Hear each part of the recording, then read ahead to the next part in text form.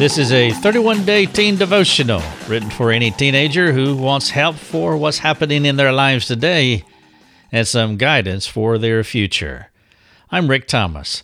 If you'd like to chat with me, please go to our website, rickthomas.net, and ask your questions on our forums. It would be a pleasure to come alongside you.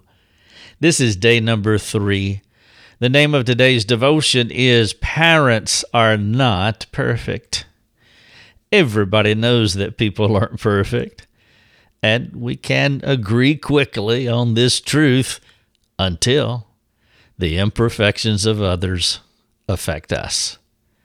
One of the most painful life lessons for me was the shortcomings of my parents. What I wanted from them collided with who they were. What I did not understand is that their inability to change and no mentors to guide them, they were as hopeless as I was. The irony is that I expected them to be good people when I was not a good person myself.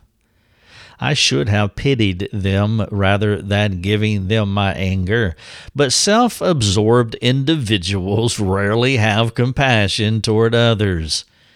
It wasn't until my early 20s before I slowed down long enough to think about why I was so angry with my parents.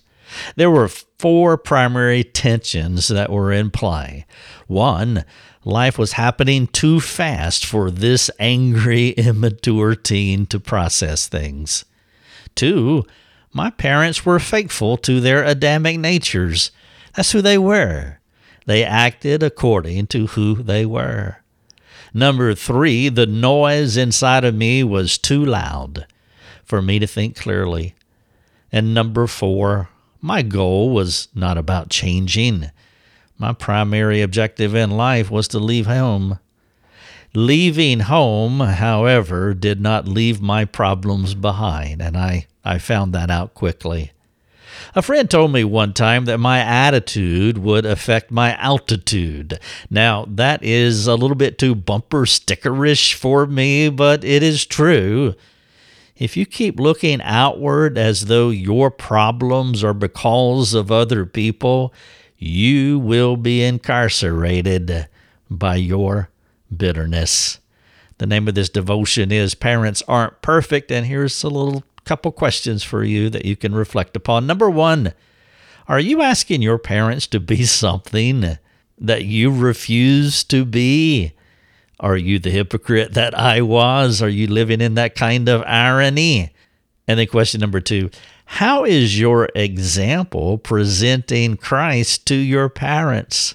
Have you thought about maybe that is a good possibility that you be Christ to them because they are not being Christ to you? Thank you for listening to this podcast. Please jump on our forums if I can serve you further. This is day number 3, and the name of this devotion is, guess what? Parents Are Not Perfect. Thanks for listening. Your Daily Drive is a production of rickthomas.net, a global community that is seeking to live more productive and inspiring lives.